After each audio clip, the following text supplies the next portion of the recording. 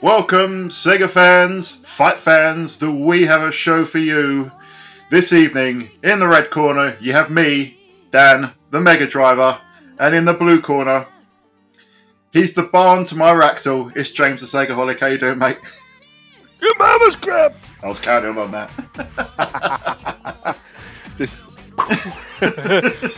You set them up and I just bat them in the park, mate. That's Or throw him into the cage, mate. I was.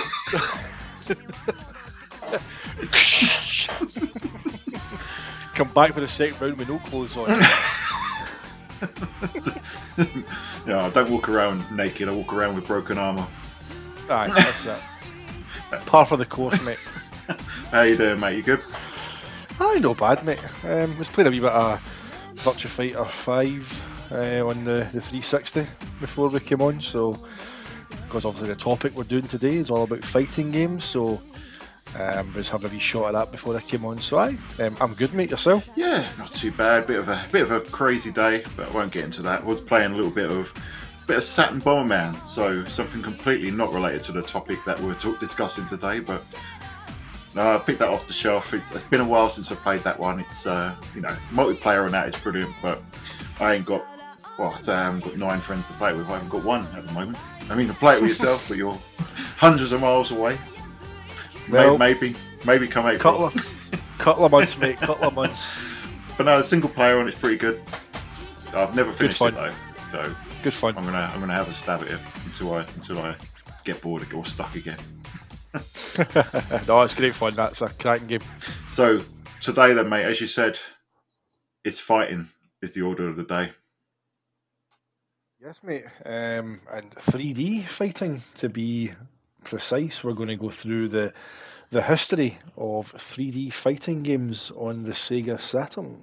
Yeah, so especially since everyone always talks about the Saturn being a 2D fighting powerhouse, and obviously you and I have spoke before at length about the 4 megabyte kart games, X-Men versus Street Fighter, Marvel versus Street Fighter. We had the whole Capcom episode.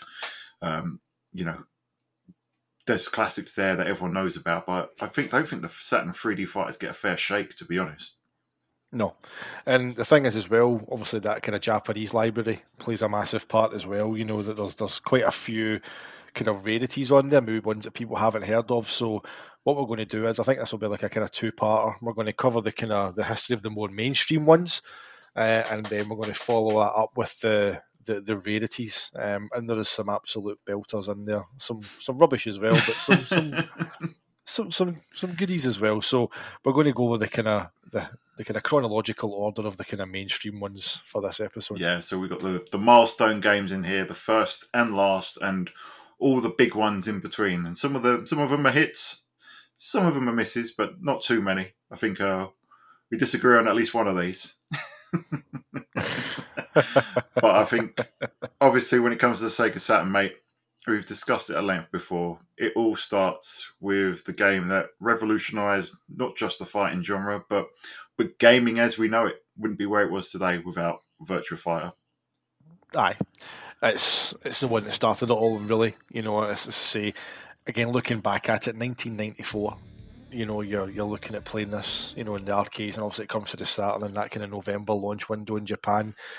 And it was a game that changed the course of history. You know, if it wasn't for Virtua Fighter, maybe if Sega had brought it out later on, maybe Sony wouldn't have seen it and they wouldn't have changed tact. But it's very much one of those kind of sliding doors moments in gaming. I think everybody was still kind of quite happy with the kind of 2D and the kind of pseudo 3D. Obviously, you had like the Super FX chip for the Super Nintendo, and you had the chip that was on obviously the Virtua Racing cartridge for the Mega Drive, and you had that kind of, which was impressive enough. You know, even on the Mega Drive Mini 2, playing Virtua Racing, I still think, how the hell is a Mega Drive doing that? I know the frame rate's not anywhere near the arcade version, but it's a Mega Drive running Virtua Racing. Yeah, I know. So, it's a proper sliding doors title, Virtua Fighter. Changed the course of the industry, and again, as a port, I think, you know, we've spoken about it at length on here before, kind of much maligned wrongly retrospectively, I think. Yeah. Gets a lot of unwarranted, unfair criticism. I think people forget the impact that it had back then, the kind of impression that it made. And I think there's this whole thing as well where, you know, you obviously had the first Tekken that came out shortly after on the PS1, then you had Toshinden, which was, you know, obviously more texture looking, more texture mapped, sort of blurrier, smoother looking kind of edges. And I think maybe people look back at that and sort of gravitate towards that a bit more and look at Virtua Fighter with, oh, it's aged really badly, but I think it's aged really, really gracefully. I know we've spoken about it on here again, the amount of times we've said about Virtua Fighter having this timeless look. You know, we're going to talk about Remix in due course, but always think that Remix really does take the soul out of Virtua Fighter. It just doesn't feel at all like the same game. But I love Virtua Fighter 1. Been a big fan of it as well. It speaks for itself, mate.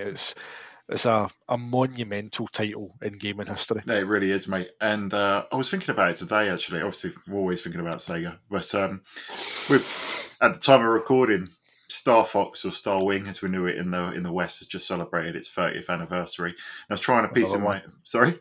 Another one, yeah. And I was trying to piece in my head because, yeah, it'll be the 30th anniversary of Virtua Fighter this year. In the arcades, obviously the Saturn version came out in 94, but the arcade version came out in 93.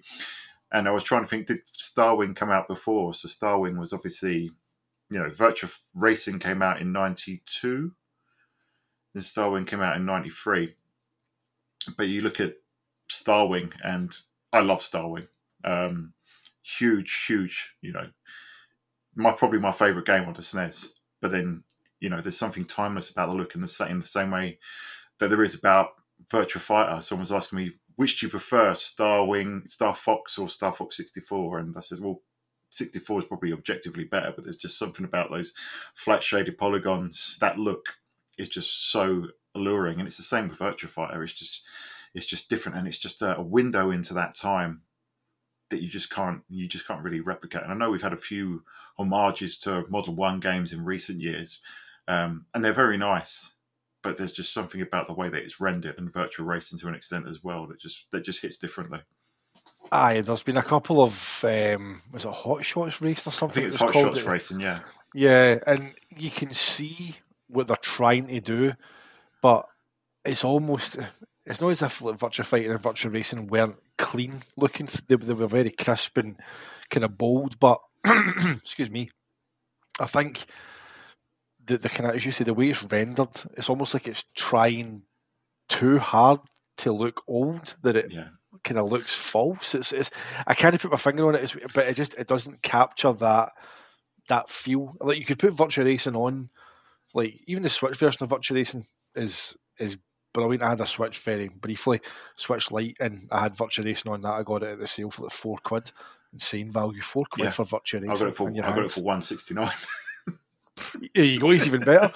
You know, but there's something about these kind of more modern kind of takes. Like, they just kind of miss the mark for me. I think the problem is with them is that you're putting it on platforms which have, you know, they're 30 years older or 30 years newer, and they've got, you know, 100-fold more processing power. There's just the level of detail, the amount of geometry that you see, and I think you're right when you just said it's almost too clean, too detailed. You know, the thing that the marvelous, the amazing thing about Virtua Fighter and Virtua Racing is they work within the confines and the restrictions of the hardware at the time. And again, I think when we're talking about retro gaming, we're talking about retro games, that's part of the allure for me. That's part of, I'm going on a little bit of a tangent now, but that's why the two versions of Street Fighter 2 always go to the ones on the SNES and the Mega Drive, which are massively cut back from the arcade when you look at them. Astounding ports at the time, but you look at them side by side the arcade now. Smaller sprites, lower resolution, big borders on the screen, less animations, but the stuff that they did with that hardware at the time, amazing. And it's the same for Virtua Fighter as an arcade game, and also for Virtua Fighter as a Sega Saturn port, as a very first opening window Sega Saturn port, which was, as I went into in a blog post that I did last year, you know, very well received at the time. And it's only this hindsight, this this view that it was a disappointment, but it wasn't. It's only looked at now because Remix came after. Aye, I mean, Edge reviewed the Japanese copy and gave it 9 out of 10. Yeah. You know, they called it the first true next generation game. So, aye, what you're talking about Street Fighter 2 as well, that is true. I mean, like, again, going back, obviously then, and like, I had the Amiga at the time, as you know, but I mean, everybody was talking about and wanted Street Fighter 2, and whenever you had a shot of, like, Street Fighter 2 on the SNES or the Mega Drive, like, it was the arcade version. Obviously, you look at it now, as you said, you go back and you go, oh, you can really see the limitations. But, you know, again, it's working within the confines of that hardware, what it was doing. And then what's even more remarkable is you get to the kind of modern day and you look at what, you know, like Master Linkway and these kind of guys are doing with these fan mods that we've spoken about, where they're bringing across the arcade sound, they're rechanging the colour palettes, they're adding animations, and they're showing that the actual hardware was far more capable. It was basically held back by memory constraints on the kind of cartridge. You know, they couldn't afford to buy bigger cartridges because it would have been more expensive to sell even larger memory. And then obviously they had the development kind of time frames and constraints, and also the budgetary constraints as well. So it's amazing to see that these machines could do more. I always wonder if maybe somebody could go back and rework Virtua Fighter 1 on the Saturn. Well, some of those fan projects out there are pretty astounding. I mean, that Unreal one just wow. That's ridiculous, isn't it? I know. The lighting effects in that and the way it moves, the smoothness of it, just goes to show you, you know, what people were working with back then compared to, you know, get the time and to kind of sit there and, you know, pick it apart and get to grips with it fully and see what it could properly do. Yeah. Passion projects, mate. But speaking of passion projects, I think you could probably class Virtua Fighter Remix as something as a passion project. I mean, there's all sorts of discussions, and again, I touched on this on the blog, but people say that it was a response to Virtua Fighter, but I think Panda said in his Virtua Fighter Remix review, you know, he's spot on. In the time that they had that ready, they must have been working on it immediately after Virtua Fighter launched. And it seemed like it was going to be more of a tech demo than anything else. It was just they could see them, they could, and then decided to release it. It wasn't a response to the Shinden, or at least it doesn't seem that way. Aye, because there's a talk as well that it was shown behind closed doors at the E3 that the Saturn launched at, so it was in existence as early as, you know, that May 1995. Yeah. So, for me, I think Virtua Fighter Remix always comes across as a kind of beta test. Yeah. I think it was them kind of testing the water to see, could they do Virtua Fighter 2? That's just my opinion on it. I think that if you look at it, the texture mapping's there, the clipping's gone, the fighters are far bigger. Like, if you look at Virtua Fighter 1 and put on Remix, the fighters are bigger. There's a definite size difference. I think it's zoomed in. I think that's what it is. Is that what it is? Yeah, right. I think when you compare them side by side, the animations are absolutely identical, so the hitboxes must be the same. So I think it's just, don't know why it's zoomed in. Yeah.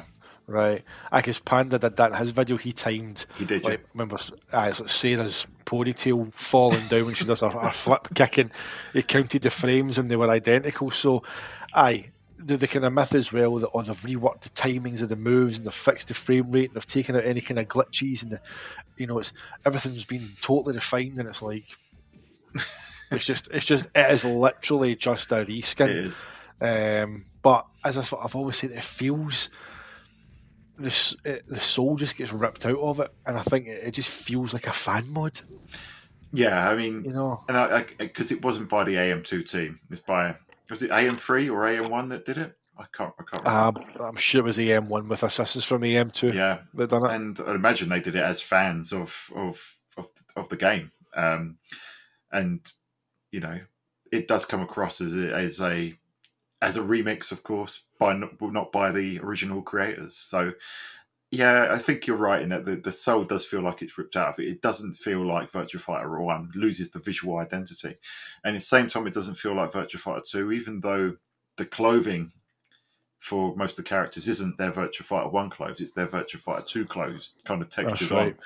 But the way that they're textured and their colours doesn't look like Virtua Fighter 2. It looks different. So it kind of looks out of place.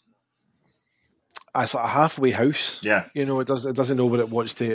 Is it VF1? Is it a kind of test for VF2? Where do you want to kind of be? And it's kind of stuck in this kind of weird limbo in between.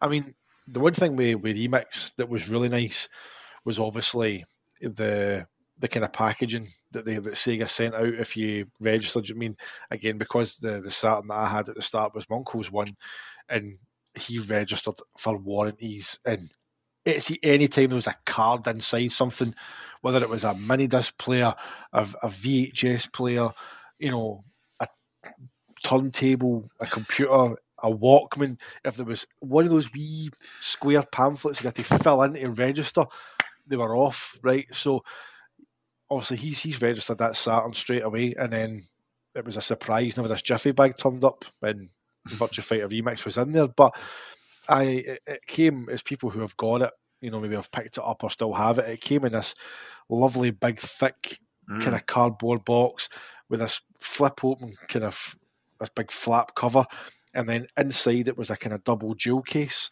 and that there was a kind of the way the case was formed was that it was just a nice hole big enough for that to sit in. There was artwork around it, and then obviously you got the kind of CG portrait disc as part of that bundle. I can't recall what the retail packaging for Remix out if it was just a standard Saturn case. I've never seen Remix out with of that freebie. I never ever seen Remix in Comet and Dixon's in any indie shops. I never ever seen Remix anywhere. So did it ever come out in the standard kind of slim PAL I think it box? did. I think it, I've just realised I've never seen it in the flesh. I've seen it on eBay in the usual, DVD style case. It still goes for a fair bit, but then the big pack that you're talking about that your uncle had, the jewel case with the outer box and everything, goes for a ton. I've got the Japanese versions that go for about £3 on eBay. That's how I've got it. It's the same game. It's the same game. It's the same game, and it's the same game as Virtua Fighter 1. And I know we've been kind of saying how we're not fans of the visual style. I think anyone that's watching this that hasn't played Virtua Fighter or Virtua Fighter Remix, they're both identical. If you want that classic look that Virtua Fighter started with, go with the original. If you don't like flat shaded polygons for some reason and you want a fully texture map, then Virtua Fighter Remix is your game. They both play absolutely identical, despite Sega claiming to have improved gameplay. No, you haven't. It's the same. It's just a reskin. Yeah, it's ironic, isn't it? 1995, Sega are reskinning the Virtua Fighter game with texture maps. You go to Virtua Fighter Ultimate Showdown, you can buy flat shaded skins for the Virtua Fighter characters in Virtua Fighter 5. Madness, honestly. Just goes to show everyone just wants to go back the way. Exactly. Let's move away from 2D. Let's move away from flat shaded. Let's move away from cell shading. Let's go back to cell shading. Let's go back to Let's go back to wireframe. Aye. Let's go back to Pong.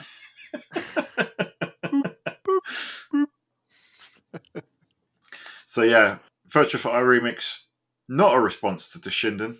Toshinden, speaking of which, came over to the Sega Saturn just a few months later in November. What did you think of Toshinden S or Toshinden Remix? Again, I remember my uncle renting this, and for some reason, I'm sure he rented this from Blockbuster, and it was this and Worldwide Soccer, the first one. Yeah. You know what I mean? The Victory Goal. Jesus. Victory Goal, jeez, right there. International Victory Goal and Toshinden. I'm sitting here, I can visualise because they came in these wee crappy, horrible wee plastic CD cases with the big stupid Blockbuster blue and white logo wrapped around it because they didn't dare to give you the actual case away because it would probably got destroyed given it was cardboard. But it felt really clunky. always felt that with Toshinden on the Saturn, I was always really battling the controls. Same with was it FIFA 96 that I had as well. I always remember there's this memory of the controller creaking because I was fighting it that hard to do something, and that was the same with Toshinden. And again, it's got some nice kind of wee visual effects, and you can see also the PlayStation version was very kind of stylized, and we talked about that kind of smooth kind of look. The bodies of the fighters, the limbs, the kind of the nice kind of transparencies. Yes. There's a guy that's got a sword and he does that, and flames go across the ground and all that kind of stuff. But it never kind of resonated with me to Shinden at all. And I think the Saturn version, from memory, I've not played it in a long time. I've got it on Fenrir, I haven't touched it, but I always remember that the controls felt really sluggish. Yeah, they are. I think I originally played Toshinden in a Sony shop. They had a demo pod. They had a PlayStation up there. Big. Mind them! Yeah. It's the Sony shop, Christ. Used to be one in Glasgow. You've just triggered a. I mean, Tom said that when we spoke to him. It's like you've just triggered a memory right in the back. I can literally see that Sony shop. My God, that was a blast from the past. Yeah, this is before I had a Saturn on my own. So we used to go to Watford, and I was I can't remember how old I was. It must have been 14. Trying to remember, maybe 13. My mum just let me roam around on my own. I'd just go to all the game shops, and I went into and I saw they went into the Sony shop because they had a PlayStation demo, obviously trying to sell it. And the first game I played in there was Destruction Derby. And then when I went in there another time, they had Toshinden, and I was like, "Well, this is pretty cool." And then I played Toshinden 3 or something at a friend's house much later, and I was like, "This is absolute garbage." But anyway, I bought the Toshinden S on the Saturn a few years back, thinking, I did like the original Toshinden. Got a little bit of, it was a big game, wasn't it? And I played it. I was like, "Oh, this is poor. It is clunky, sluggish." I don't think it's too different from the PlayStation version. Yes, lower resolution, you lose your transparencies, etc. But most of the effects and gameplay are there. Some people say that the Saturn version is better. I'm not sure if it is or not, but it still feels clunky. I mean, it was celebrated for the diving out the way. It's like the first truly 3D texture map fighter, and it's like no, it's not as elegant as like Soul Calibur or Virtua Fighter 3. It's like it's diving away. It's janky. It's really janky. No, it never ever resonated with me at all. I say it was. I mean, I played Victory Goal more that weekend, than I did that. So I just, again, you had Virtua Fighter sitting there, and then you've came to that, and it just lacked that kind of finesse. Yeah. Just it didn't have that polish, just it felt again the word you use, clunky. It really did. Yeah, I don't want to.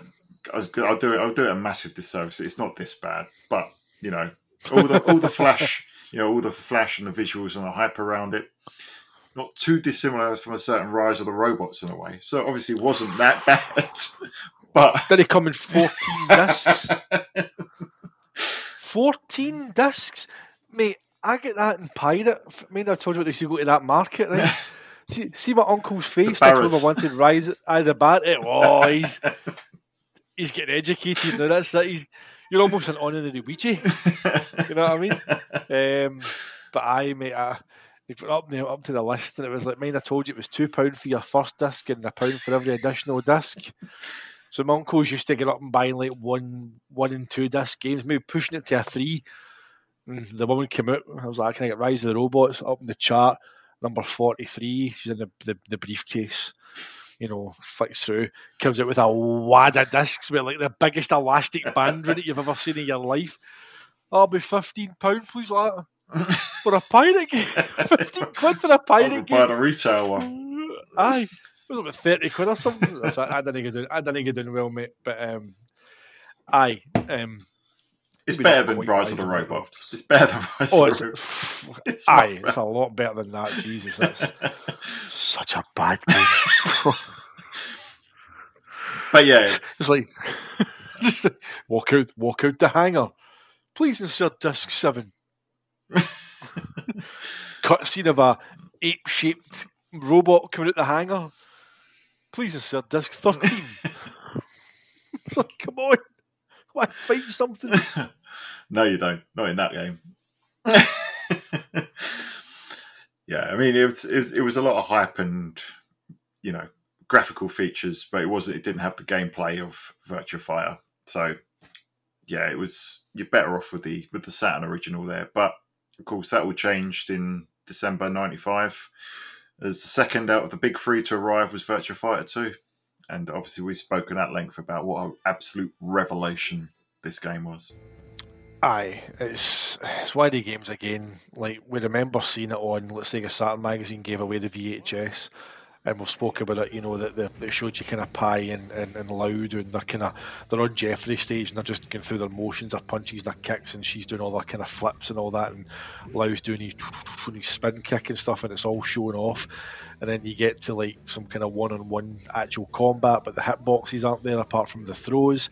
So like, Jeffrey and Wolf are picking people up and throwing them about, and I just remember seeing that and going, what the hell is this? It's like, no, that must be the arcade version that they're showing. It can't, this can't be the Saturn, and obviously it was Saturn footage. And to see that back then was just mind-blowing. To actually play that, you've spoken as well about how whenever you got VF2 in your bundle and you took it, it was a SCART on the TV downstairs, and putting RGB SCART in and seeing that running,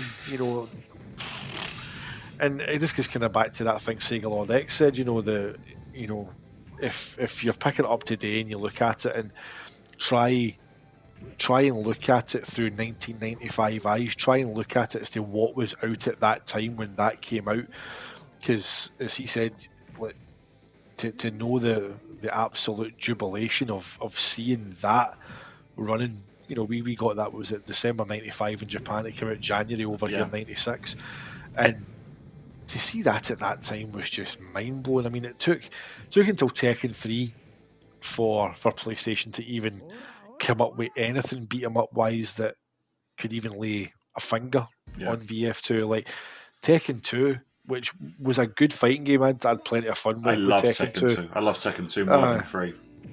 Aye, I mean, the Yoshimitsu model on 2, I think is just, that was my kind of go-to was Yoshimitsu on Tekken 2, and his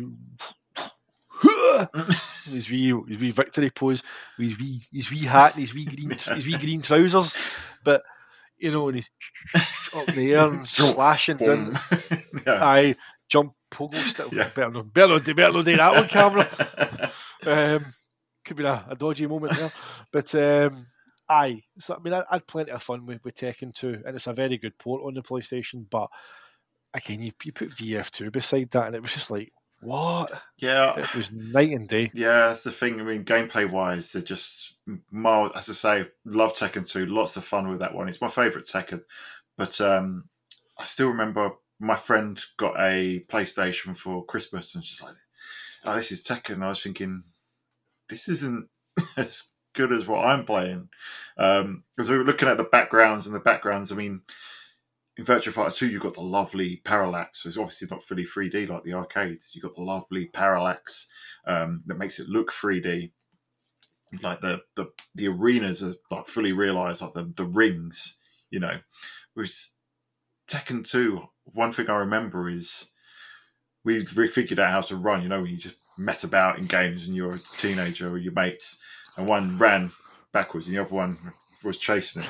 The camera panned out, and all we saw was the clipping, because obviously the floors were made up of polygons. It's not flat, and you can just see that the background is just one flat image, and the floor is just a bunch of polygons, and there's clipping there. And people were really quick to point out when Virtua Fighter 1 was clipping with some of the ring, but crickets when it came to Tekken 2. But anyway. Aye, no, I remember that the whole, if you backed away from each other playing a two-player game, like the camera just went further and further out, and then it lost that kind of that illusion, that grandiose about it. It didn't quite, it lacked the polish. Whenever you it was like pulling the curtain back a bit, wasn't it? It was. I mean, even when you're like moving around, if you're rolling towards the camera or rolling away, and the arena had to rotate a bit, you could see the clipping, and so it just didn't feel as polished. It didn't look as clean. It wasn't as high a resolution as possible. Obviously, the characters had noticeable polygonal edges to them, not like Virtua Fighter 2, which was really smooth looking. I mean, even Remix looked quite smooth compared to Tekken. I mean, it obviously had the effects and everything and all the hit sparks and stuff, but yeah, Virtua Fighter 2 was just a revelation. It's nice to hear Maximilian Dood talk about it so glowingly in recent videos. He had it as the second most important fighting game of all time, just behind Street Fighter 2, of course. And I think he mentions as well about the fact of, again, taking into context the time it came out. Yeah. You know, this is a 1994 game. He's talking about the arcade version, but I mean, obviously 95 in Japan and in America for the Saturn, and obviously 96 here. But you forget how early that came out. Like I think Daytona USA, we're talking about Virtua Racing coming out in 92. Like Daytona was previewed in arcades in 93 and then got rolled out in 94. Model 2 Daytona was 93. It was available. It was out there in 93. It's out there. It's out. Aye, oh, there we go. So, aye, but it is good to see Max kind of, you know, somebody is kind of respected as that, and the kind of the beat 'em up kind of content creation kind of community. Someone is kind of respected as that, to give VF2 its place is nice to see. Yeah, I think he says if this game came out on PlayStation, it would have sold millions and it would be legendary. And yeah, it probably would have, because I don't think there was anything that could really hold a candle to it.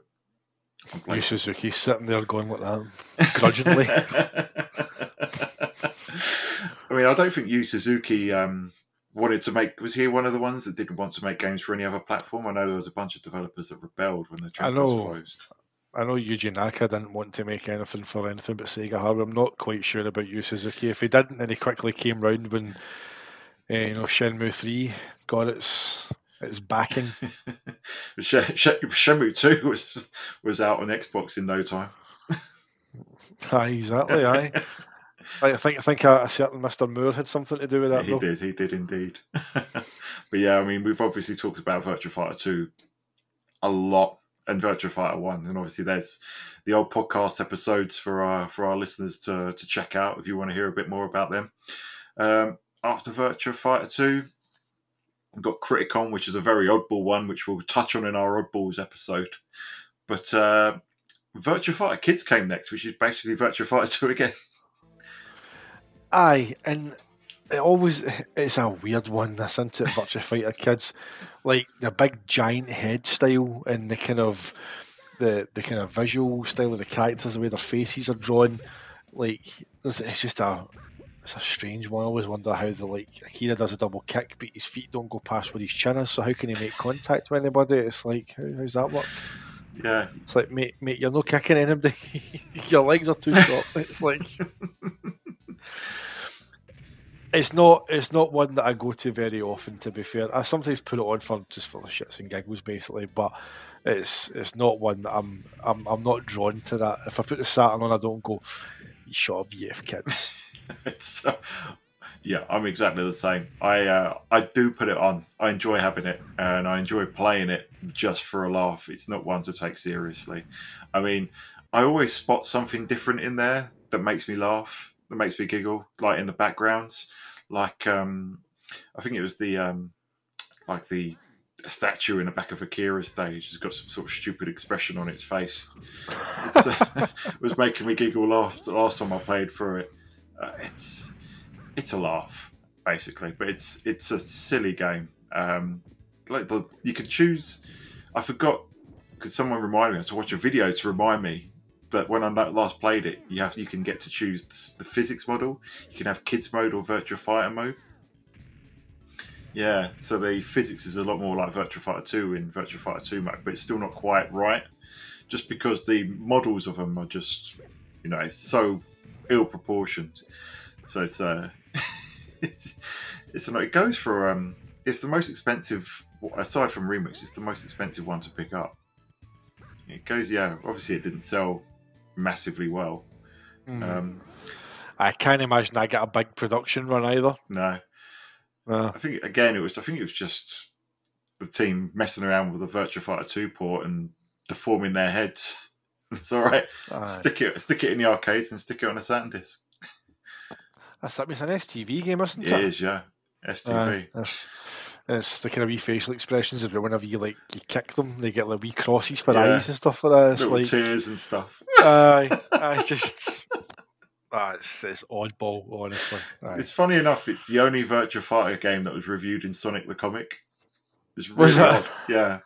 So they got a really weird relationship with Saturn. Like they loved the Mega CD and they loved the 32X. And then the Saturn came out and they barely covered it at all. And then they started reviewing really odd games like Road Rash, like 3DO ports basically.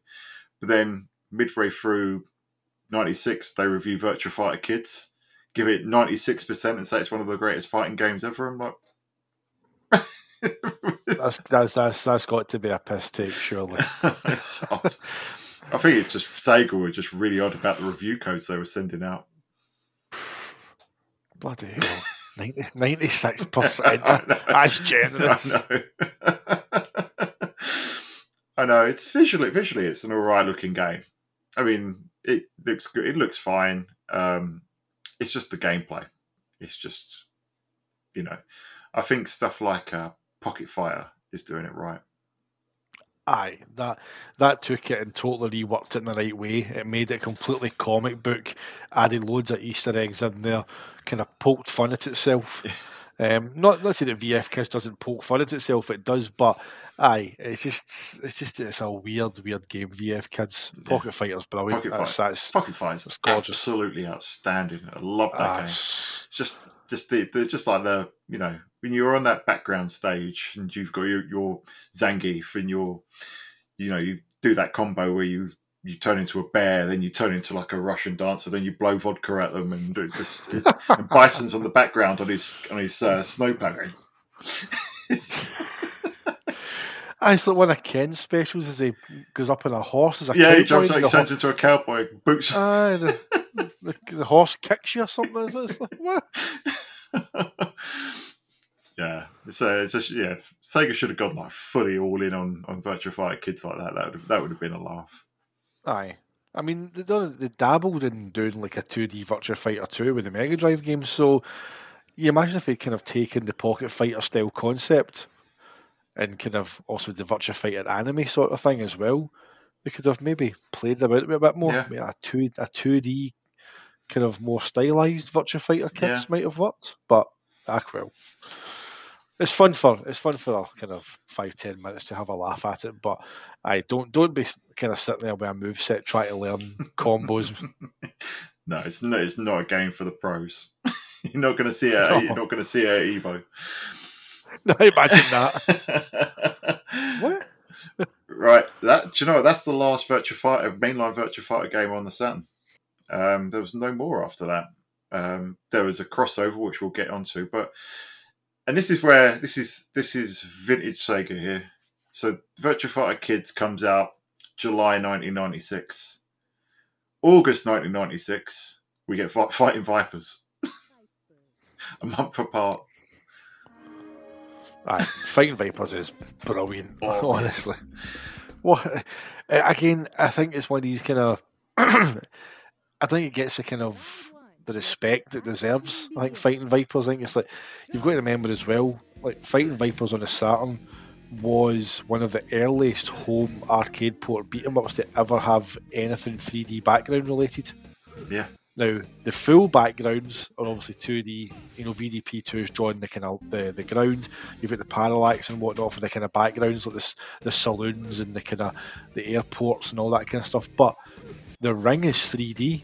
It's polygons because you shatter it, and I can't think of any fighting game that came to the home that had anything 3D background related before that.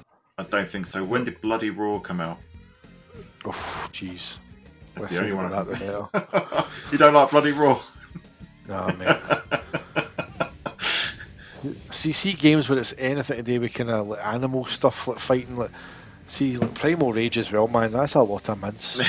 Primal Rage isn't great. I got that in the Game Gear. I mean, again, I get that as a gift, a surprise Game Gear game gift. And the box with that black box with the big blue kind of the monkey in the front, kind of baring its teeth. And, the logo looked great, and you look in the back. Oh, this just looks great, and then it's like, oh my god, this is awful. Primal Rage is not good. I've got the Saturn version, which is meant to be the best version, and it's I've still not beaten it because it's a proper midway style game. I know it was Atari that published it, but it was it's one of those grossly unfair, cheap arcade games, and it's clunky as hell to play. But I thought Bloody Raw was kind of fun. I think that had background, but I think you're right. I don't think that was before Fighting Vipers, and especially no fighting game had destructible 3D environments. Aye, and again, it's a clever gameplay mechanic as well. That the move set, it's not as diverse and deep as like a Virtua Fighter. It's more. I think you can button bash a lot more through like Fighting Vipers, but the cast in it as well. It doesn't take itself too seriously. You've got we've got Ban, who's, I think he's the closest to a Virtua Fighter style cat. I think Ban's the only guy I think you could take. I think maybe Tokyo. I was thinking Tokyo might be the only other one you could take and put into Virtua Fighter. Him and Ban. I think the rest, like Raxel and stuff, he just wouldn't go in. Candy wouldn't. Sandman. He's basically like Rufus from Street Fighter 4, like 10 years before the fact. You're in Hyundai. Oh, you're 10 years too early. Literally. But it's the kind of. There's kind of comedy moves in Fighting Vipers, all like Sandman, as we said, he picks you up and bowls you like a ball. And you get the pin sound effect as well. Aye, you hit the edge of the ring and you hear pins drop like a bowling alley. It's just kind of crazy. But aye, the cages as well, they're not just there for destruction kind of reasons as well. Like, you can use them in the fight. Like, again, there's throw moves, but also if you press the throw button towards your opponent, you actually can grab them and then you fling them behind you. So if you're close enough, if you're too far away from one end of the ring, the guy or the character you throw loses momentum, so they kind of slow down. But if you're close enough and you fire them round behind you, they hit the ring and they fly up. Yeah. So you can actually juggle them off the fence. So, for something like Ban, for example, if you grab the opponent with him, throw them off the fence, you can kind of kick them back up in the air, and then he's got a shoulder dash similar to Akira's. So if you hit them off the fence, you lose energy. You kick them back up in the air, then you lose energy, and then you can do that shoulder dash if they've got enough kind of health already taken off them and armour, and you'll see the wee indicators up beside the energy bars, and they start to flash like the quadrants of what has been weakened. You can actually end up just completely annihilating somebody by flinging them off a fence. It's like it's really, really clever. It manages to be so different to Virtua Fighter that it warrants and deserves its place beside it. Absolutely. I mean, I think I did get into a discussion with our friend Scott on Twitter when he was saying that he prefers but he said Fighting Vipers was better. I said it's not better, right. but it is a fantastic game. It is a fantastic game. Just the ability to juggle and stuff, as you say, there's a lot more juggle physics in there. There's a lot of it's not as deep as Virtua Fighter in terms of on the ground gameplay, but there's depth in the mechanics and the armor breaking and the how you use the environment. So it's a fantastic game, and again, it doesn't really get its due these days. It's definitely unfairly forgotten and overlooked. And I think it was at the time as well. I mean, I know it's obviously been brought out on Xbox 360, on Xbox Live Arcade, and it's backwards compatible on Xbox One. As we speak, it might get delisted at any moment, and it's also on the series consoles. But I think the Saturn port as well gets kind of unfair criticism because Sega made the decision that they were going to lower the resolution and not use the high resolution mode because they wanted to bring over the lighting effects, which are gorgeous. Like some of the on Sandman stage, like that kind of sunset that you get, the glow as it's kind of the sun's going down. obviously in Tokyo stage, which is the airport, we'll get to Fighters Megamix later on because they reintroduced part of that. But in the arcade there's a plane that takes off before the fight that was removed. It was kind of cut back, but all the stages like Candy stage is set at night as well, in a kind of parking area with graffiti on the walls. Grace's stage looks as if it's kind of set in a kind of industrial kind of background set again at night, kind of different light sources and stuff. Is it Jane? The kind of again, she's in a kind of, it looks like an abandoned kind of top floor of like an office building or something, because the windows are all broken out, but you can see the city out the background and stuff, and it's excuse me, it's really, really stylized, and again it captures that kind of more, I wouldn't say cyberpunk, it's not that kind of, but it's that kind of more edgier, kind of more like a kind of illegal street fighting sort of kind of feel to it. I think cyberpunk is kind of the era. It's kind of like a near future Akira style, street gangs and stuff. Not too far away from Last Bronx, which will come later, but but it's a game that we've not really spoken about much on here as Fighting Vipers, which you can tell because we're kind of getting right into it. And also there'll be gameplay footage which will be accompanying this as we're speaking. But I think, as I said, the Saturn version does get kind of, I think, unfairly looked at, because you had Virtua Fighter 2, which had that kind of whole high resolution mode, 60 FPS, but it doesn't do anything 3D destructible wise in its backgrounds, and the lighting is pretty much just a standard. There's no different light sources or anything across the stages in VF2. No. I think that the most kind of taxing that VF2 does for its stages is probably Dural stage. Yeah. Where you're kind of underwater, so you've got that kind of filter on front where you're slowed right down and it's kind of all shimmering and stuff like that. But apart from that, it's pretty much of a muchness across each stage. But Fighting Vipers is great fun. It's fantastic. And it's still it's pretty dirt cheap as well, still to pick up. The Japanese version goes for buttons, and people should be getting the Japanese version because of Pepsi Man! Pepsi Man.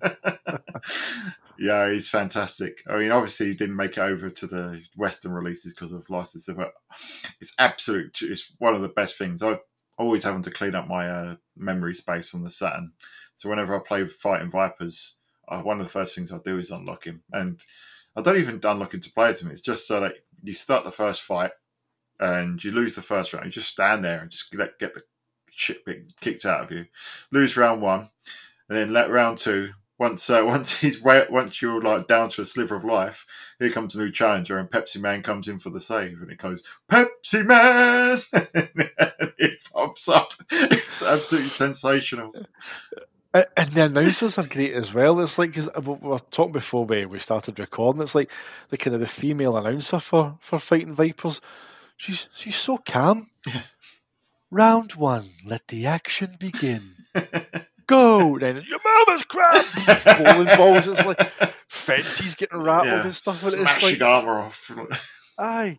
It betrays the kind of chaos it's about to follow, doesn't it? In a way, it's like...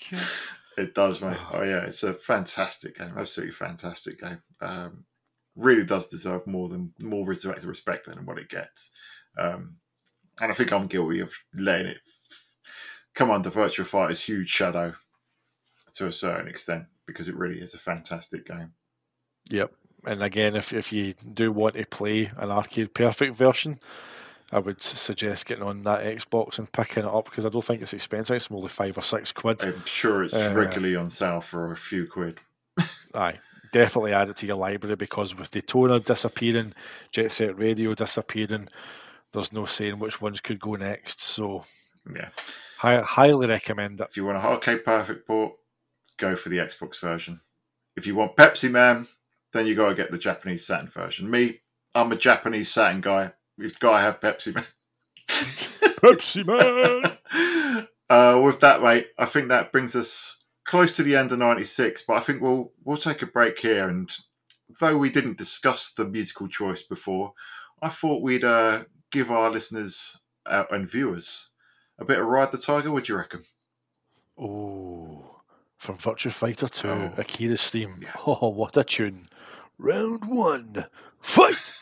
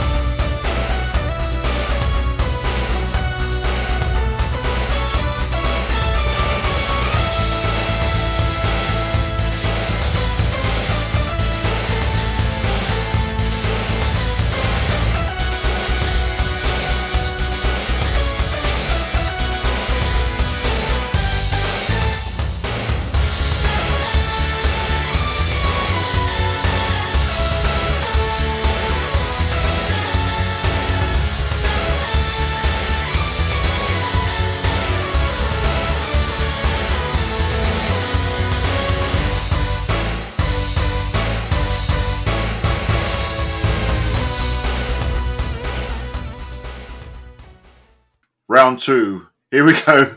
You're listening to the Sega Guys. I'm Dan the Mega Driver. He's James the Segaholic. You were just listening to Ride the Tiger from Virtua Fighter 2, and we are talking about the Saturn's 3D fighting game history. Fighting Vipers was the last one, mate. Part 2 isn't really starting with a bang, more of a sizzle. Next game I got on the list in September 1996, Toshinden Ura, aka Toshinden 2, aka Toshinden Ultra Revenge Attack. Aye, it's quite a mouthful, that, isn't it, really? We'll just stick to Ura. Again, this isn't one that I actually played back in the day. It wasn't until I got my Fenrir that I actually tried this out, and it's an improvement on the first game, but that's not too difficult. I would say it's like marginal, but it's no great. I actually think it's absolute crap. I think it's dog shit. I think it's worse than the first one. I think it's clunkier, it's jankier. The frame rates are all over the place with that one. It feels like that they will go because Sega helped in developing Toshinden S or Toshinden Remix, didn't they? But I think someone else published Toshinden Ura. Aye, they've kind of stepped away from it. So I feel like I played it. I thought that's all right, But I mean, it was, as I say, all right. I mean, as I said, the bar wasn't very high to begin with. If we're talking about kind of margins, it's like playing Athlete Kings and doing the high jump, but putting the bar all the way down. If we're using analogies. I win. This is too easy for me. Oh man, that's Carol. I was about Carol Vane. Yeah. jump in the high jump. That's like 1.20 meters. Oh, nice. So as I say, that's the bar, mate. It is all the way done. Oh yeah, no, I think it's poor. I think the reviews at the time were pretty poor, and I got it again. I got it and remixed it about the same time, and it's because I think a lot of people our age, even if it's not fondness, you have a memory, and they're kind of games that I quite like. I quite enjoy having them and going back to them, even if they're not great. I think it's a poor game, but again, it's still one that I've got memories attached to. So it's hard to think of anyone that bought it but for 40 quid and enjoyed it back in the day.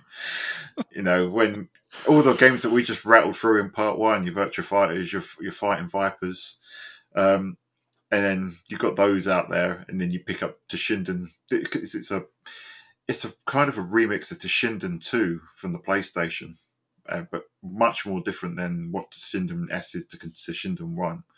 So it's a very odd game, and yeah, it's just as clunky as the first one. You say it's less clunky, I say it's more clunky. But it's definitely clunky. Aye, there's an element of clunkiness. There's a clunky gauge. That's it. Aye, you can't imagine somebody running to the shop and paying 40 odd quid for that. Or maybe some poor bugger going as a Christmas present or something off a granny. You know, there you go, son. You enjoy that. You don't actually see many copies. I've never sought out copies for the PAL version, so I don't know how much they cost. I bet it goes for like 150 quid or something stupid. I bet it goes for at least 50. we'll have a look in a sec. Anybody pays that for it to sit on a shelf, they need help. Honestly, no. Yeah. And then there was a few more after that. So there's Fist, again, a Genki 3D fighter, which I think we'll discuss more in the follow-up episode to this because it's another obscure one. But then, that 1996 comes to a close, but not before ushering in perhaps the greatest 3D fighter of that generation. Virtua Fighter 2 is definitely one in for a shout, but Fighters Megamix definitely gives it a run for its money. Aye, in terms of content, I don't think many can touch Fighters Megamix. It's a great premise. It's the kind of Smash Brothers before Smash Brothers kind of thing. Taking the concept of crossing franchises. Why Sega haven't gone back to this in the modern day? Bring in VF, bring in Fighting Vipers, bring in Last Bronx, bring in Shenmue, bring in Yakuza, but just you think bring in Sonic the Fighters. There's so much that they've got that they could do Fighters Megamix 2 and it would be absolutely insane. In fact, that's a good episode idea. Yeah, I've got that on the list already, actually. I wouldn't be surprised. You could, the Dreamcast. I didn't even mean that. For Fighters Megamix 2 if they ever done it. But aye, then you add in the kind of hidden characters, the Daytona car, Janet from Virtua Cop 2. Again, Pepsi Man makes that appearance as well. So, it's great as well in that for the Virtua Fighter side, they didn't just bring over the VF2 stuff. The Fighting Vipers guys are pretty much untouched. They stay exactly as they are, but they didn't just bring over VF2's guys. They actually brought over the VF3 movesets. They brought over the dodge button. So you did get a kind of an upgrade on the VF side of things as well. And then obviously you've got your different paths. You can fight just Virtua Fighters. You can fight just Fighting Vipers. It was spoke before as well. If you do the Virtua Fighters, then it's more zoomed in, so the characters look bigger. But if you do the Fighting Vipers and it's got the cage, it just kind of scales it back, so the fighters look a bit smaller. But there's just so much going on in Megamix. So much. It's almost perfect because you've got the training mode as well. So for every single character in that game, you can go through and it tells you the moves and you can practice them. You get the okay when you do the move properly. Which I don't think any other game had at that point. Didn't have a training mode. It's years ahead of its time. That one. The unlockables were fantastic. Obviously, that kind of was a response to Tekken and the like because they always had their unlockable characters. And I think Sega games at that point had been criticised for basically just being straight arcade ports, which you and I were happy with, but the masses will. Yeah.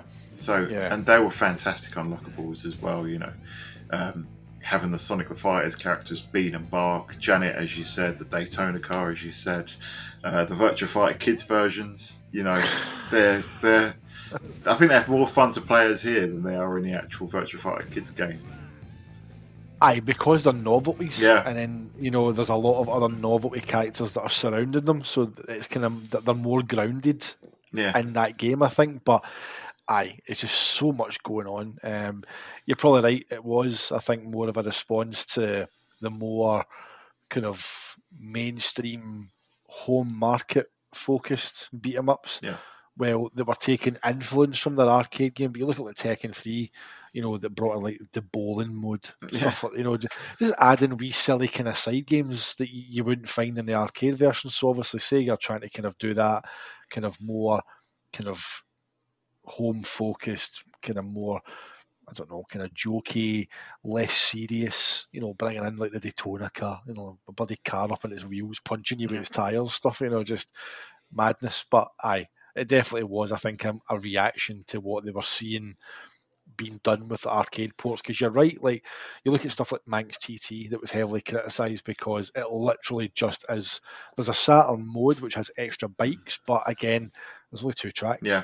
And then you get the tracks reversed as well. So, aye, wealth of content and Megamix, insane. Just give us a sequel. Just, got the framework for Virtua Fighter 5 Final Show. Just add some nonsense in there. Cross it over with like the finishes in Yakuza or Like a Dragon. Those games. Could you imagine that? Pick your fighting style. Have Kiryu facing off against Landy. Could you imagine that? Yeah.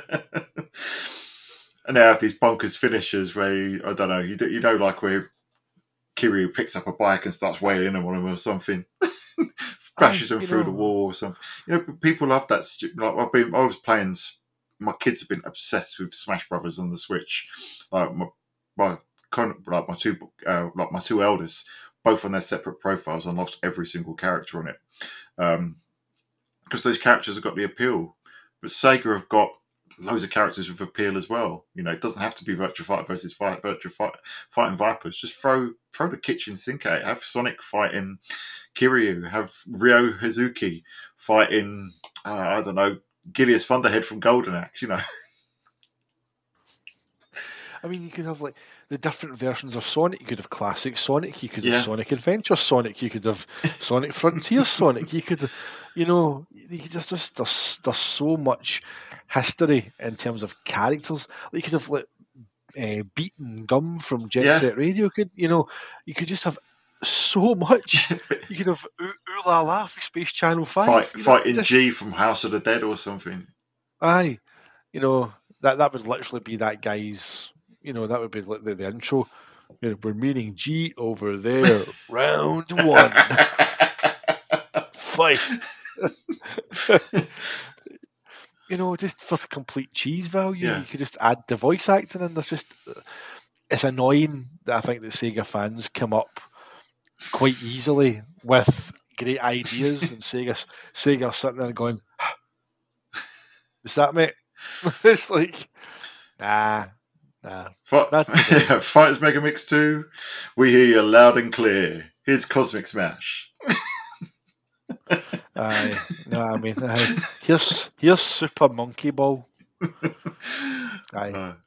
Cosmic Smash, the game that nobody knew about or cared about or bought, came out like literally the most. It's like the Dreamcast version of Michael Jackson's new album. No, I mean, it came out like it's beyond the autopsy. Like, cause of death has been confirmed at this point. Here's a game. It's like in Japan only. Beautiful DVD case that it comes in, and it's all kind of see-through and transparent. It looks lovely, but aye, it's not a Dreamcast classic by any stretch. Yeah, it was fairly meddling in the reviews. Only was in one UK publication, which was Edge, which got 6 out of 10. Every other review is from Japan. I know we had Res came after, and that is a classic because that was universally acclaimed. Aye. I know, like Cosmic Smash, I think would have had some kind of impact possibly on the kind of visual style and the kind of idea of Res, but I wouldn't imagine it'd be too much because they're very close in their releases. Yeah. So I think they would have maybe run side by side with each other. I don't think that Cosmic Smash came out soon enough to have enough of an impact on the ideas for Res. I think Res was already pretty much well into its development by the time Cosmic Smash had hit as well. So, I'm glad that it's coming out. I think it's a game that probably works better in VR, to be fair, because again, if you pick it up today, it's the review in Edge, said it all. Whenever they summed it up, I'm trying to see if I've got it here actually. In fact, I do. The review for Ed, the way that they finished it up here, Cosmic Smash is a diversion, a beautiful one, as stylish as anything else on the system, but a diversion nonetheless, and only those who treat it as such will fail to be disappointed. Yeah, I mean, I think that's fair. I played it 2002 on my Japanese Dreamcast, and yeah, it's fun. And don't get me wrong, I love the idea that it's getting a modern remake, especially for VR, and it's fantastic they're bringing that back. But back to the original point was, Fighters Mega Mix 2, this wealth of riches that they've got in the IP locker. Yep. If I have my top 10 Sega games to bring back or make sequels to, it's probably not there. No, Cosmic Smash is like a game that will work great in VR, but it's not what you're wanting to see brought back. It's like, as you say, that wealth of a library of characters, that they've built on since the original Fighters Mega Mix. You think, as we say, like the monkey for Samba de Amigo could be a, you just keep rattling them off. Seaman. You imagine Landy roundhouse kicking Seaman across the screen? Sensational. That's what you get for being cheeky, Yeah. Leonard Nimoy.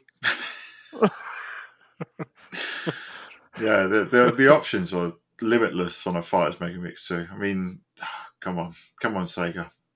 But yeah, the original, superb. I was listening to an Arcade Attack podcast today at the time of recording. It's 1996 in gaming. They're talking through the game ranking scores, what are the best rated scores, and Fighters Mega Mix was way down below Soul Edge. I was thinking, what? Was it? Yeah. I'm sure that get 97 in Sega Saturn magazine. I remember the wee sticker with the Saturn logo, and I'm sure it's 97%. The highest rated game that year was Mario 64, obviously. The second highest rated game, Wipeout 2097. Really? Yeah. I mean, it was a great game, but... The best of 96? Yeah. Sega now! But yeah, Fighters Mega Mix, absolute classic make. I think they will have to talk through Fighters Mega Mix 2 in detail in a future episode. Yeah, I think that deserves to get a bit of more in-depth discussion, mate. It does. So that closed out 96 in Japan. Didn't come over here until 97. That's when I got my copy. I remember it was brand new. In fact, I got ID'd for Fighters Mega Mix. Is that because you had to buy a knife to open the new plastic cases? See, I never owned Fighters Mega Mix in the day, but Sam got it, and that was the first time I ever seen that newfangled case. And I was like, come on! I was like Ultra Magnus and Junkie on, like, damn it, open! Prime, you said Fighters Mega Mix would light our darkest hour. Daniel, hand over the case. Never! Terminate him.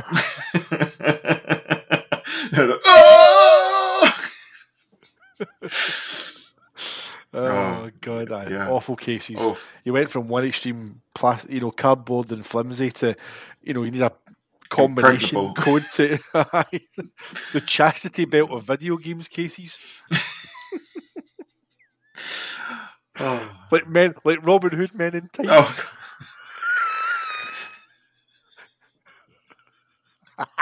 Remember that scene? The keys. How the hell did you manage to get that in a podcast? You've always been the one because it's just the right size. It's not the size that counts, it's how you use it. We're men in tights. We roam around the forest looking for fights. Good old Mel Brooks. Eh? Oh, it's superb, that film. I used to watch it so many times. Where were we? Where were we? Right, Fighters Mega Mix, and closes out 96. We had first fighting game in 97. 3D fighting game for the Saturn was Desert. Obscure one, in case the name hasn't given it. The Hurt. If the name hasn't... That's like a sneeze. Yeah. The name hasn't given it away. Another obscure one we'll come back to in the follow-up episode to that. Aye. But after... For people wondering what we're talking about, it's spelt D/XHIRD. Yeah, think of a third, but with an X instead of a T. Aye. I think the X is meant to be silent, so it's DHIRD. I'm not sure, because there's the Guilty Gear entry, isn't there? Which is Guilty Gear Xrd. Which I don't know, mate. I don't know. But we'll put that onto the side because the next one's an absolute banger. Coming out in August 1997. Arguably the best looking fighting game on Saturn is Last Bronx. What a game that is. Aye. It's, oh man. What Jaggy Love, just what that intro music and that anime, intro that goes with it, it's just unbelievable. Just sets the tone straight away. Visually stunning, high resolution mode, 60 FPS, very advanced VDP 1 and 2 usage, combining to create absolutely stunning. People were that convinced it was full 3D backgrounds. That's how good a job that it did. The subway as well as the underground with the ceiling just goes all the way. It's so good, and it doesn't lose any detail. Like, my favourite stage, I think, it's actually the Midnight Garden. Yeah, because it's got that beautiful kind of the buildings in the background, and as you move about, you can actually see around them, and it's absolutely glorious. And as a game as well, this is probably, it's not as deep as Virtua Fighter, but it's definitely deeper mechanics wise than Fighting Vipers. It's like a lot of kind of my one kind of takeaway for Last Bronx is that it's the most responsive blocking mechanics in any of the fighting games, like, because you rely on it as lightning. Like, if you press that A button, like, the block goes up straight away, and you need to, because you can't button bash in Last Bronx. No. It's the characters in it, they strategize their attacks. Like, there's patterns that they'll use. Like, you can't cheaply grab something. Like in Fighting Vipers, like, the reach is quite far. Like, you can really, you don't need to be in a specific place. You can be quite lax with your positioning. But with Last Bronx, like, the amount of times that you try and kind of double tap to dash in and grab, but you'll kind of fall short and you'll just get scudded up in the air. It's really, really clever. It's really deep. It's definitely one that's very, very keen on, like, the punish sort of game. You get punished, and that's the whole. Very much, because your life bars, I think they're even shorter than Virtua Fighter 2, because you can get absolutely larped in it. Because if you mess around, you find out you get if you get your timing wrong, you will get punished and you get absolutely battered. And it's a much more strategic game in that sense than Virtua Fighter 2, because you can still recover. That's the word, mate. Strategic. That's pretty much spot on. You're right. The energy bars are a lot shorter. As you said, what if you mistime something? You are getting scudded. So strategic's the right word. Yeah. What's the guy with the big hammer? Oh, aye. Can't remember his name. Aye. I mean, my go-to is Kurosawa. Kurosawa for me as well. Zagros Kungri. Don't know what you say. That's what it sounds like. Oh, he's fantastic with his wooden sword. Aye, wooden sword and his purple suit. His bandana, his long hair. Superb. Yeah, that's who I normally go to. But yeah, I've gone in a few times and tried to run in and go, and he, like, the big guy just blocks you with his hammer. It's just like,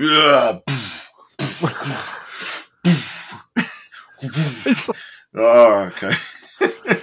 I mean, there's obviously kind of, like, in the stages as well, some of them have got, like, little kind of fences at the end, so you can actually use them again. Like, you can, like, backflip, like, somersault onto the fences and then off them to launch attacks as well.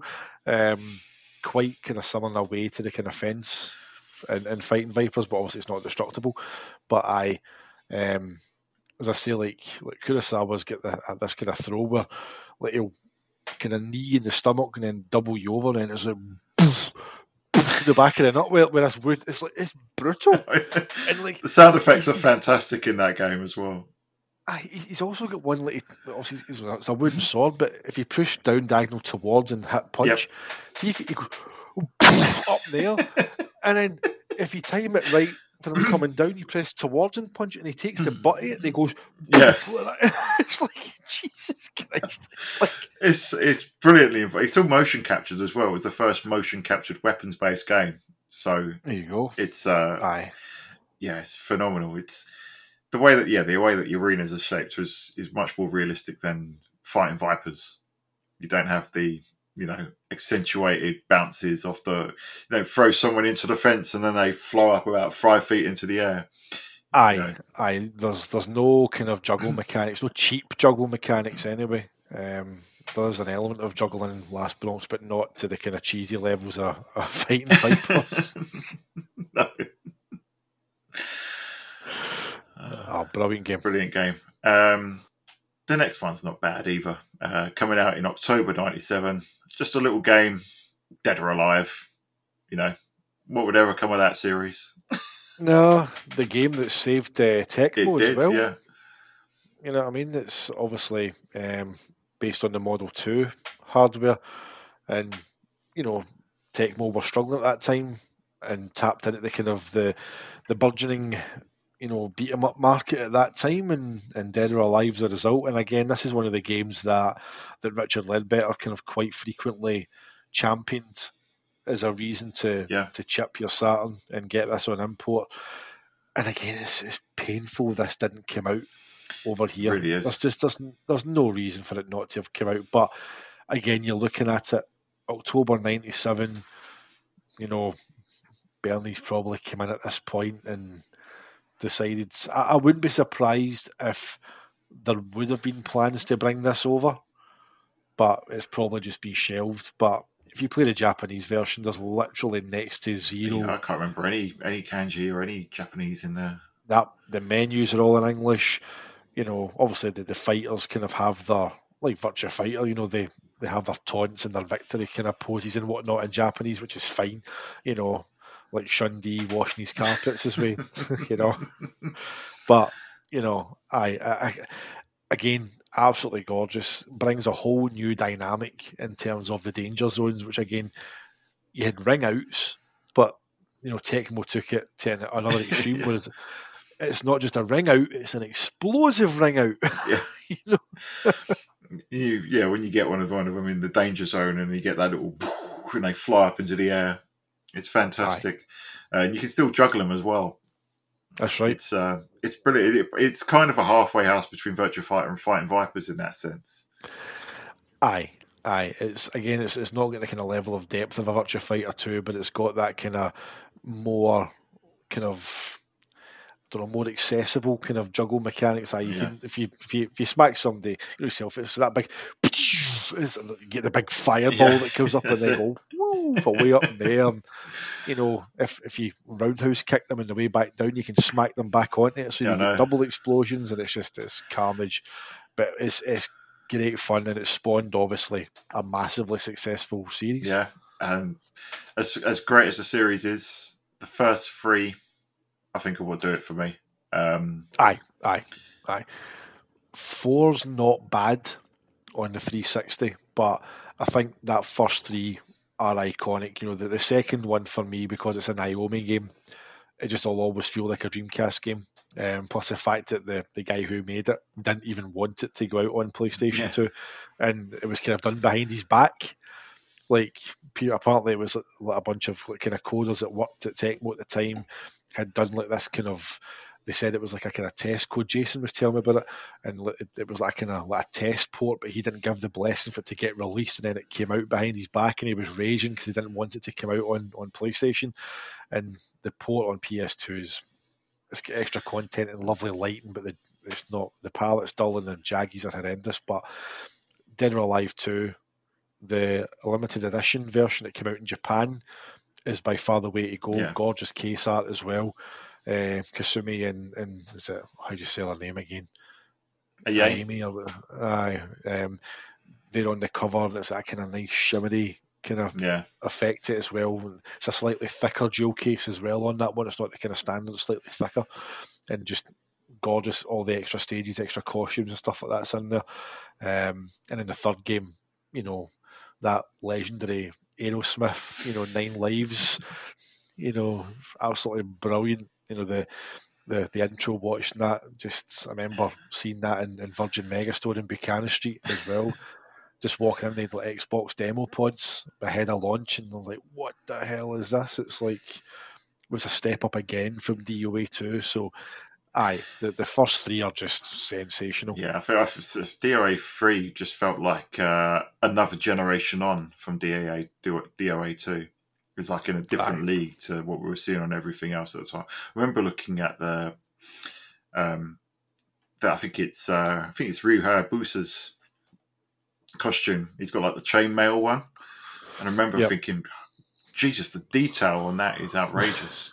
But yeah, it all started obviously with the Model 2 arcade game, but then the Sega Saturn port, and of course when Dead or Alive Ultimate came out to the Xbox, which port did they choose to base it on? Well, they based it on the Saturn version, which speaks volumes about how good this port is.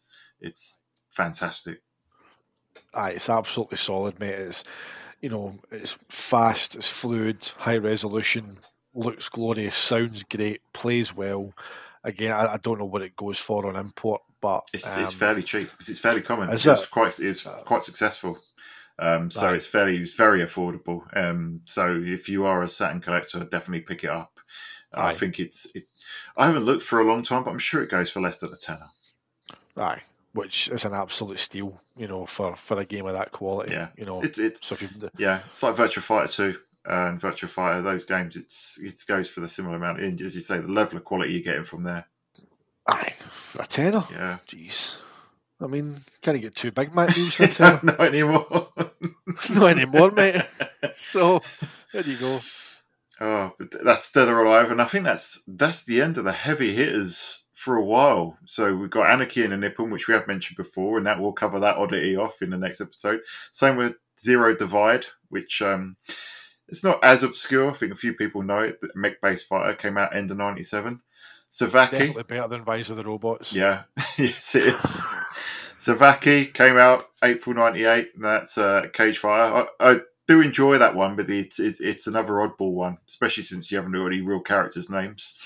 And I'm going to murder the name of this one. This is Toryu Densetsu Elendori. So it's a fighting game, a 3D fighting game where you ride dragons. Actually came out in January 1999. The only reviews I could find for that were in Dreamcast magazines, funny enough. Aye? Yeah.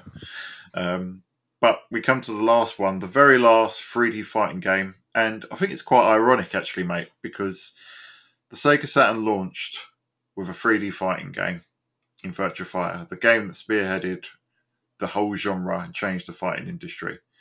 And it ended with a 3D fighting game. This is the last commercial release for the Sega Saturn. It's none other than Final Fight Revenge. Shaking your head. My thoughts on this have been well publicised already. I think Resident SD remembered me going, it's absolute shite. and I know you're a fan of it. I think it's the fact that it needs a 4 meg RAM cartridge, and I cannot see why it needs it. It's bizarre. I mean, obviously playing on that kind of Final Fight license, and got those characters that we love: Guy, Cody, Hager, Sodom, Burger. Big Bill, the copper, and things like that. But it's no great, mate. It does a job. It's got its kind of. I try to be really nice about it here. I'm trying to think. I don't want to completely destroy it. Go for it. It has its merit. I just think the characters look odd. The animations are clunky. hit mechanics are shocking. It's just. I remember I'd never played it in the day, and I was never that. I obviously got my 4 meg RAM cartridge back, and I'd heard about it back in the day, but I'd never ever played it. And I just remember putting it in the Fenrir and going, "What the fuck is this?" It's like you'd seen screenshots of it, and at that point you're thinking it's like, "Oh, it's a Final Fight version of Street Fighter EX." No, it's not. No, it's no for me. It's no for me, mate. I'm not a fan of it. Yeah, I'm a bit of an apologist for it. I do enjoy it. I paid for it a few times since I got my Fenrir because, I've moved on from the Saturn at this point back in the day, and I missed it on release. And obviously, it very quickly went right up in value. So I only paid it. I only paid it last year on the Fenrir, and like Mac McMuscles. I'm an apologist for this because it's just, for me, it's just so goofy and so silly that it's more appealing than Virtua Fighter Kids in that way, because Virtua Fighter Kids is mostly serious, albeit, the characters are jokey and the backgrounds are jokey, but the actual fighting is just Virtua Fighter 2 light and a bit distorted. Whereas Final Fight Revenge is just pure stupidity. I mean, if you're playing as EDE and you get your special bar up and you do down, forward and the kicks, and then he turns into a car and starts running you over, or like... I mean, what is that? It's really, man. The sirens and everything. It's like the stuff in there is just like, you can't take it seriously. It's like the last boss, as I said before in the other podcast, on a previous podcast. Last boss is a zombie version of the boss from the original Final Fight, and when you beat him, they have a credit scene where the zombie boss is doing a Thriller style dance, and it's just it's just so silly. And it's like, if you take away the fact that it's not meant to be, if you take away the fact that it's Final Fight, it's just basically Final Fight in a joke 3D fighting game. And it's not, obviously, we want either a proper Final Fight or B, a proper Final Fight fighting game. It's neither of those two things. So of course you're going to come away and say it's a pile of shit. But if you look at it from the prism of, this is just a bunch of guys that have the Final Fight characters having a laugh, I think it's a riot. I mean, how could they not just have ported Final Fight to the Saturn? Like, alright, it's another 2D game, but I mean, Final Fight CD, which we love on the Mega Drive Mini 2 and stuff like that, I just love playing that. It's the reason why I've got a Mini 2, but it's like, just give us, just port Final Fight. Don't go put this rubbish. Well, they could have at least given us Street Fighter EX or something, I guess. It's just madness. To think that was the last one. You started the journey with an industry-changing juggernaut of a franchise, and you left us with a version of Final Fight where a guy turns into a car and flashes his siren. You fight a zombie version. And you fight a zombie version of the final boss who does the Thriller dance. What chance have you got? But no, that's the Saturn's 3D fighting game journey, mate. I mean, there's not as many 3D fighting games as there are 2D games, but I think I think there's a few videos going around on YouTube.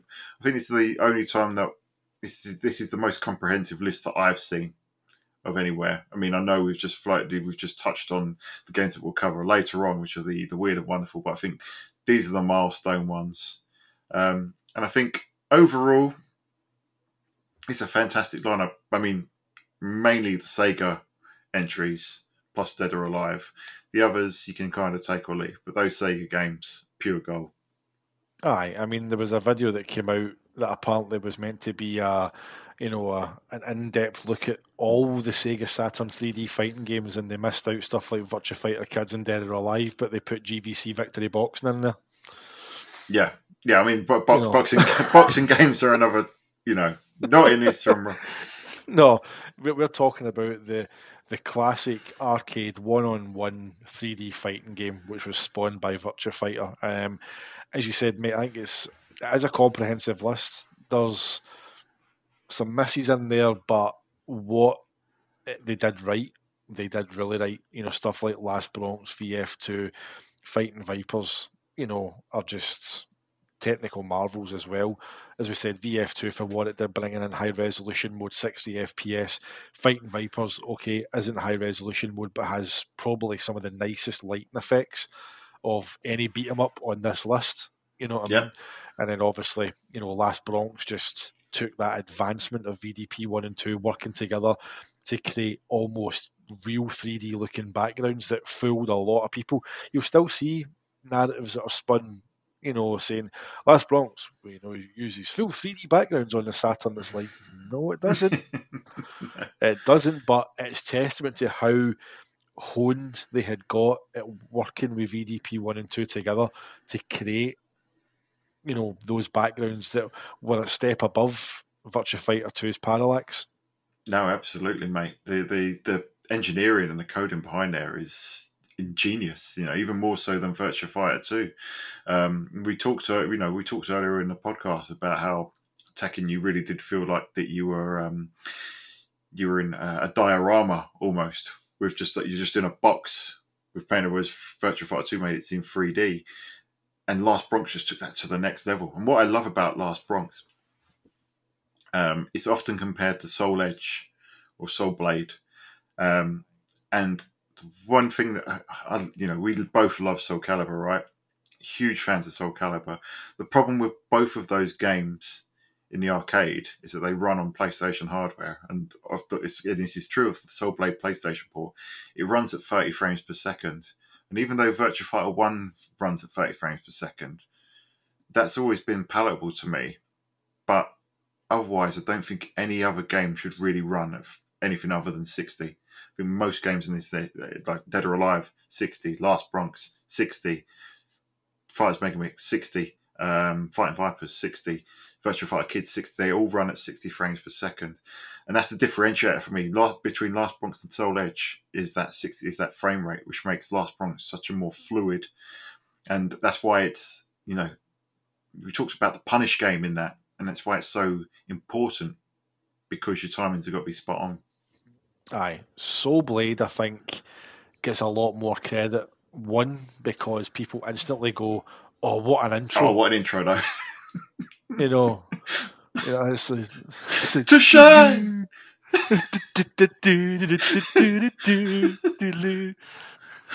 We got free. I don't know. I'm just making up sounds. Oh, yeah, I don't know what the words are either. Aye. Whatever.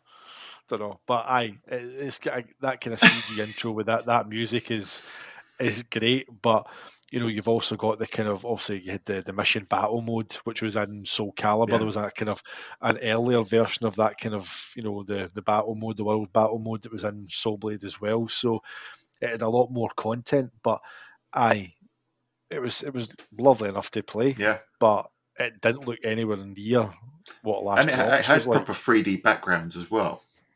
I remember, was it Rock's stage? It had the kind of the grass. Yeah, that's it. Yeah, it was kind of blown, and that was quite impressive at that time to see that. Yeah, that's the thing. I think the 3D backgrounds are impressive, but it ran out, and because there's so much, it's so dense. Whereas Virtua Fighter was just the two characters in the ring. I think because it's so dense and there's so much on there, but it runs at half the frame rate.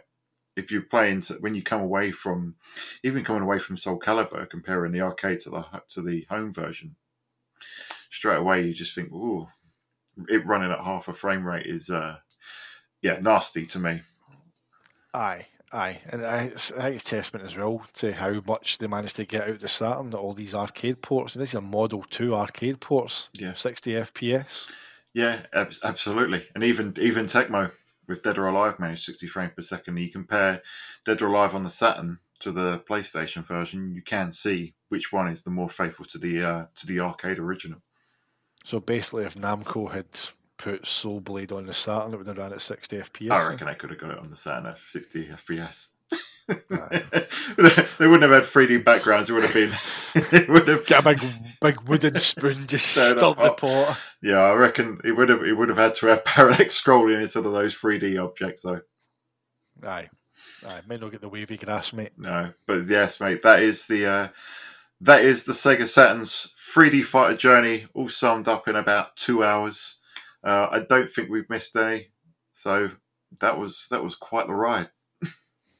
It was, mate. We've still got the anomalies to go through, the rarities as well, but I think that one, there's probably a good few in there that maybe folk haven't heard of, but it was good to kind of go through these in order of release as well, and you can see as you're going through it, just that quality ramping up each time, you know what I mean? All the way up to Final Fight Revenge.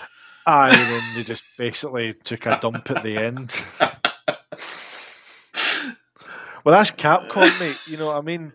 Sega and Tecmo were fine. Then Capcom came along and gave us that. Oh, mate, it's been a pleasure. Well, do you know what? We'll throw it to our listeners. Do you love Final Fight Revenge? Do you hate comments? Do you hate Final Fight Revenge? Let us know. Is there anything that we've missed off this list? Are you looking forward to the Obscure Fighters episode? Just let us know in the comments below. Get in touch via Twitter. You can catch me at Swooper_D. You can catch James wherever he is at the Segaholic. You can catch the account at Sega Guys. Until next time, we will see you on the Sega side. Sega! 触らないで壊れやすい記憶に触らないで貴重な体